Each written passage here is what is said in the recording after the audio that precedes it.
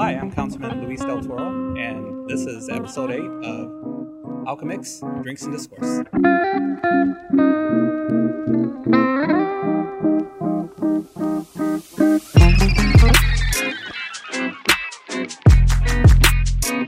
Hey everyone, this is Carl here at Seven Hills, and this is episode 8 of Alchemix Drinks and Discourse. Drinks and Discourse is going to be the segment of where we talk to local business owners or other representatives in the city of Dubuque right now, which we might actually widen to closer towns. But for right now, we have Luis. He's the current councilman of Ward 2 in Dubuque. That's right. And he is currently rerunning for that position here in November. Well, you're currently running now, right? And then Correct, yes. correct. All right, Yeah. Awesome.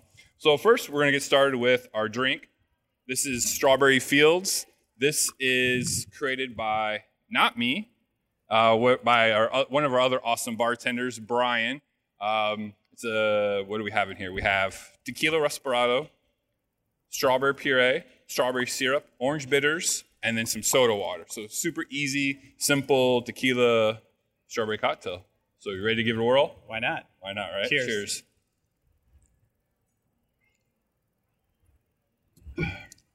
So what do you think? It's good. It's good. It's not too strong.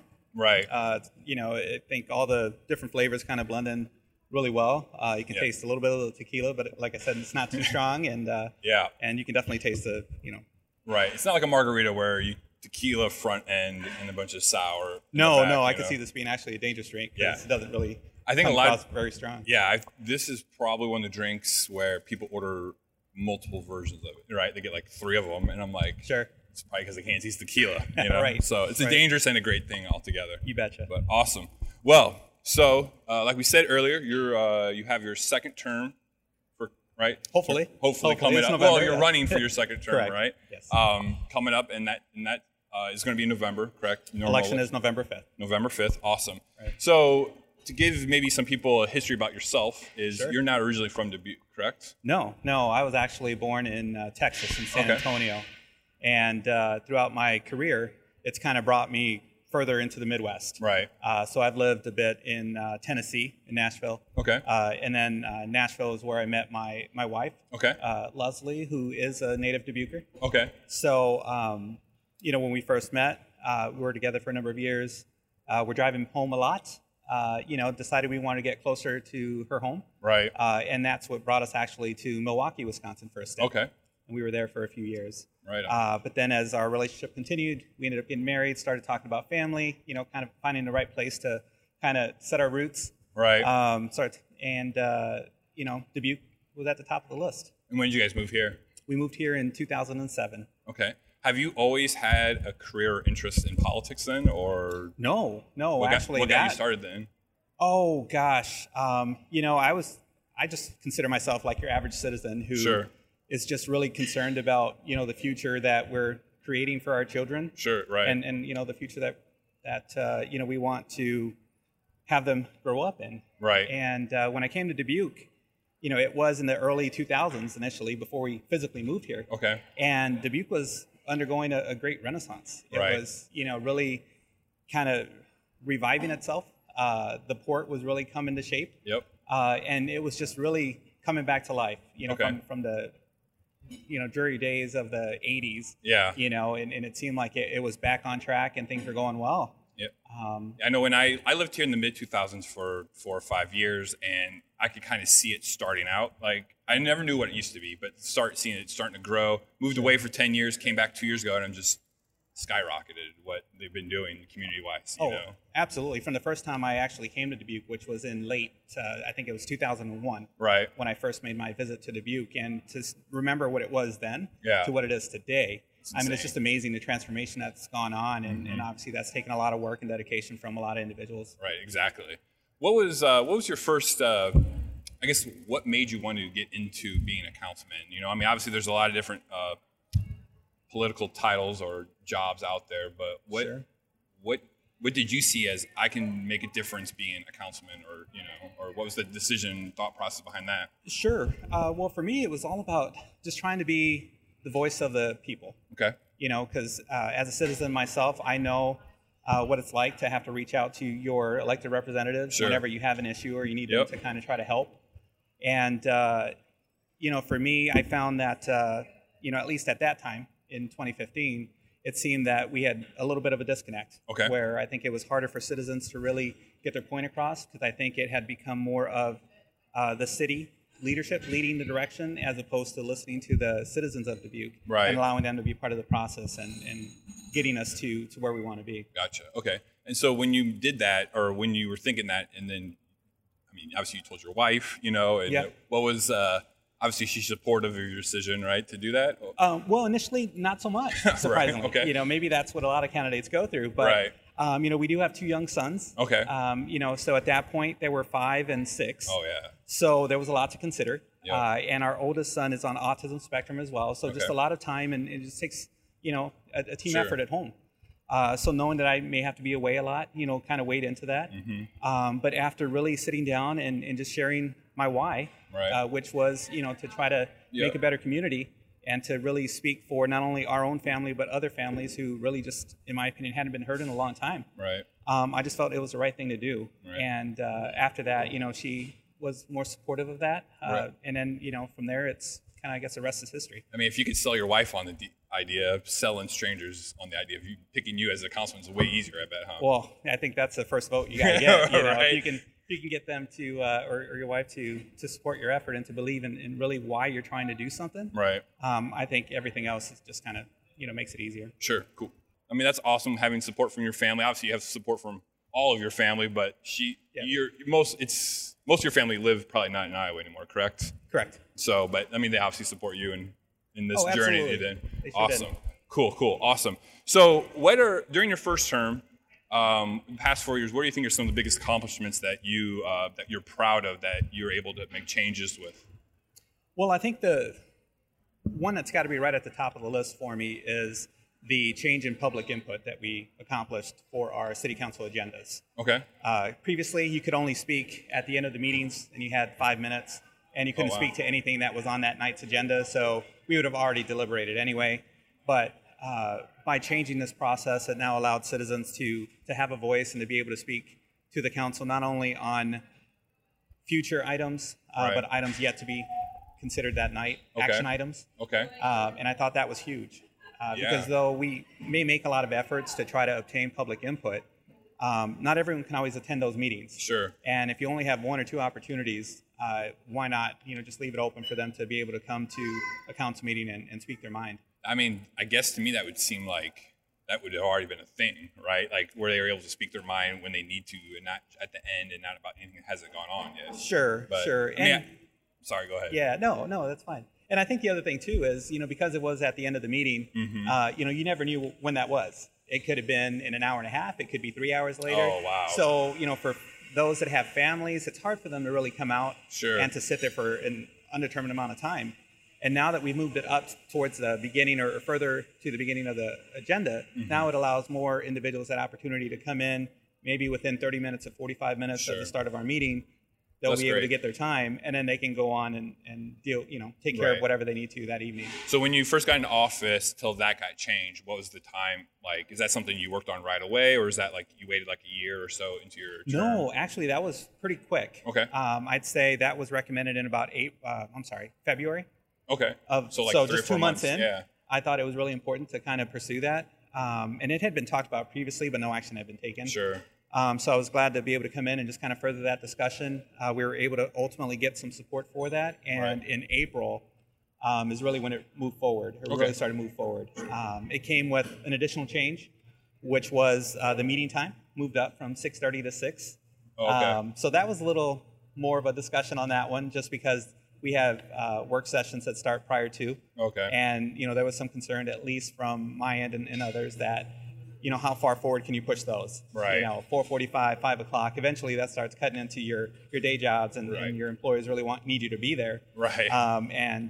So it took a little work to kind of come up with a resolution, but I think ultimately we just moved the work sessions to an alternate night, Right. and that alleviated any of the concerns we had. I mean, that's pretty fast. I mean, within 6 months, you had it basically changed and ready to go, for the public, right? I mean, Sure. That was one of the big things I ran on. Because again, I think cities that are receptive and allow citizens to be part of the process, I think are the most successful. I would think so. Because that's really what it's all about. Yeah. And to be able to have expanded that for our city, I think was huge, because it's not only something that can be taken advantage of, once or twice. That's something that'll stay with now the council for the long term until another council decides they no longer want to allow that. Right. I mean, I bet you've seen some great feedback from the city, right? From the public that they're appreciative of that, right? Oh, absolutely. Because now, like I said, they can come to us at any time. Yeah.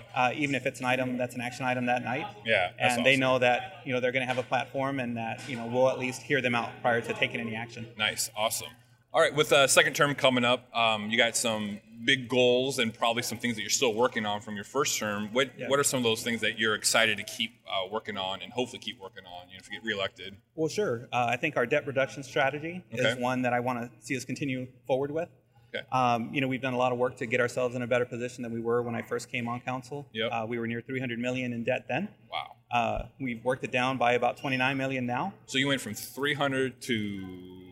You can't say now only 29 million because that's still a lot, but you reduced it over 200 million, 250 million dollars. Well, that's what we've reduced it by. Oh, we're still you've taken $30 million off the of that. So we're still at 270 because I was going to say reducing it by 200 million. We're still up there, but and that's why I want to continue to. Right. I mean, 30 million in 4 years is that's quite an accomplishment. I would think so too, right? I mean. Oh, absolutely. Right. We were able to accumulate that so much quicker than what it takes to reduce it. Right. So now it's kind of the long haul. Right. And it's just making sure that though we're making progress, that we don't kind of lose sight of our ultimate goal, and it's to just make sure that we're a fiscally strong community into the future, and that we have opportunities, whatever those might be. Right. Because anytime you can have an emergency that's going to require us to perhaps repair infrastructure or anything like that, or you may have a business that's looking for a community to call home, and it might require a little more commitment from the city, and if we have those resources available, it just allows us to position ourselves better. It's the same as your personal, right? It's good to have like a rainy day fund in case your car breaks down, but I mean, you guys, the city just on a larger scale than your at home personal account, but I mean that's awesome. I mean, it's good that those are things that people definitely don't want to know about. They don't want to not know, but they want to know that we're improving quality of life and the way of how we help other community members out, with bringing businesses and stuff. So. For sure. And, and debt is kind of a funny thing because in some degree it's kind of the needed thing out there, because a lot of projects won't get done if you don't invest in them, and some of it requires issuance of some debt. But in order for our community to be successful, we got to make sure that it's not only viable, but it's got to be affordable as well. Yeah. And when we have so many in our community that are on fixed incomes and don't have the extra means, we always got to be mindful of that and be careful that we don't overextend ourselves, because ultimately we just pass it on to those families. And at the end, if they're not able to be successful, then is the city really successful as well? Right. No, that makes total sense. So. It makes total sense for sure. So with this job, there's a lot of long nights, a lot of time away from your family.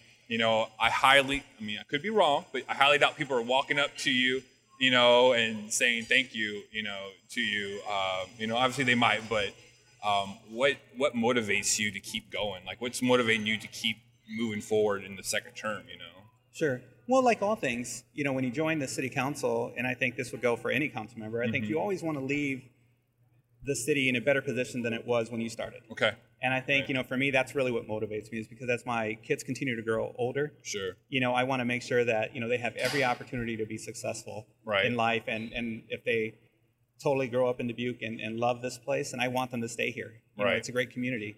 And I think that's what ultimately we want to see. We want to see more families call Dubuque home.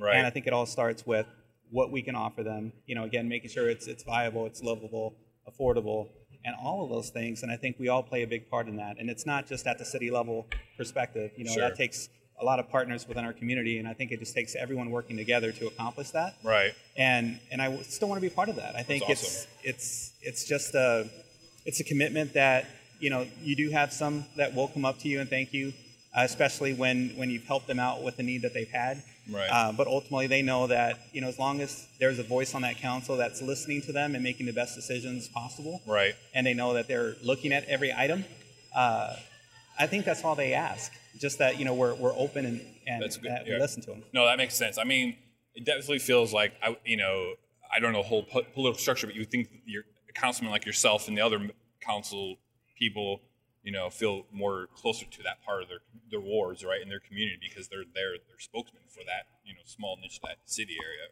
right? Sure. Am I right? Am I on that? Or? No, you're right, and I think that's kind of the beauty of the ward system. Right. Is I know in some degree that might hinder some things, but at the end of the day we're there as a group. We got to make decisions that are for the betterment of the city as a whole. Right. But at the same time, there are certain initiatives, certain things that might impact one segment of the city more than others. Sure. And we're just there to make sure that if you live in those areas, Right. that at least you're heard and that your needs are being considered. Awesome. That's awesome. All right, so we got a lot of things going on. We got your re-election coming up, and next week you have a fundraiser, which is actually at our event center. We're the facility, so you can have a meet and greet and some food and some beer, I think, right, going on. Yes. So give the audience a little bit more details about what's going on. Well, sure. So the event will be from 4 to 7. Yep. And we welcome anyone in the community, others in Ward 2, to come out and join us. Basically, you'll have the opportunity to spend some time with myself, learn a little bit about my campaign, kind of what we're up to as a city, Yep. some of the things we'd like to see into the future. Yep. And at the same time, you'd have the opportunity to make a contribution to the campaign, volunteer if you'd like, Okay. and just talk about how we can make Dubuque the better community that we want to see.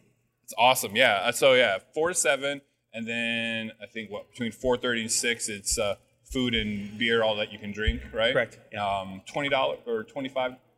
What's I believe it's 20. 20? Okay. Is what we settled on. We'll have more details. Yeah, I know that's- tonight we're working on that afterwards, Right. and everything like that. But yeah, it's gonna be exciting. And then what about after that? You have a Facebook page for your councilman for your journey, right? I do. It's Councilman Del Toro, Ward 2. Okay. You can easily find that on Facebook. I also have a current campaign website. It's Okay. votedeltoro.com. Okay. And you can always go there as well to learn a little bit about myself, Sweet. some of the things that we've accomplished again, and kind of my vision for the future for the city of Awesome. Dubuque. We'll have those links in the show notes or in the description for people, so you can definitely check that out. And then obviously you want people to vote, right? November 5th, right? Absolutely. That's what it's all about. Yeah. Regardless of where you're at, I think whenever the community is engaged and they show up at the polls, ultimately, the community wins. Right. So. Exactly. Awesome. Well, hey, thanks, Luis. It was nice Yeah. meeting you. Nice you. conversation. And bet. cheers. Cheers. Good luck. Thank you. Appreciate it. All right. Thanks for tuning in, everyone. This has definitely been the loudest episode so far, but we always make it work. It was fun, and we'll see you guys next time.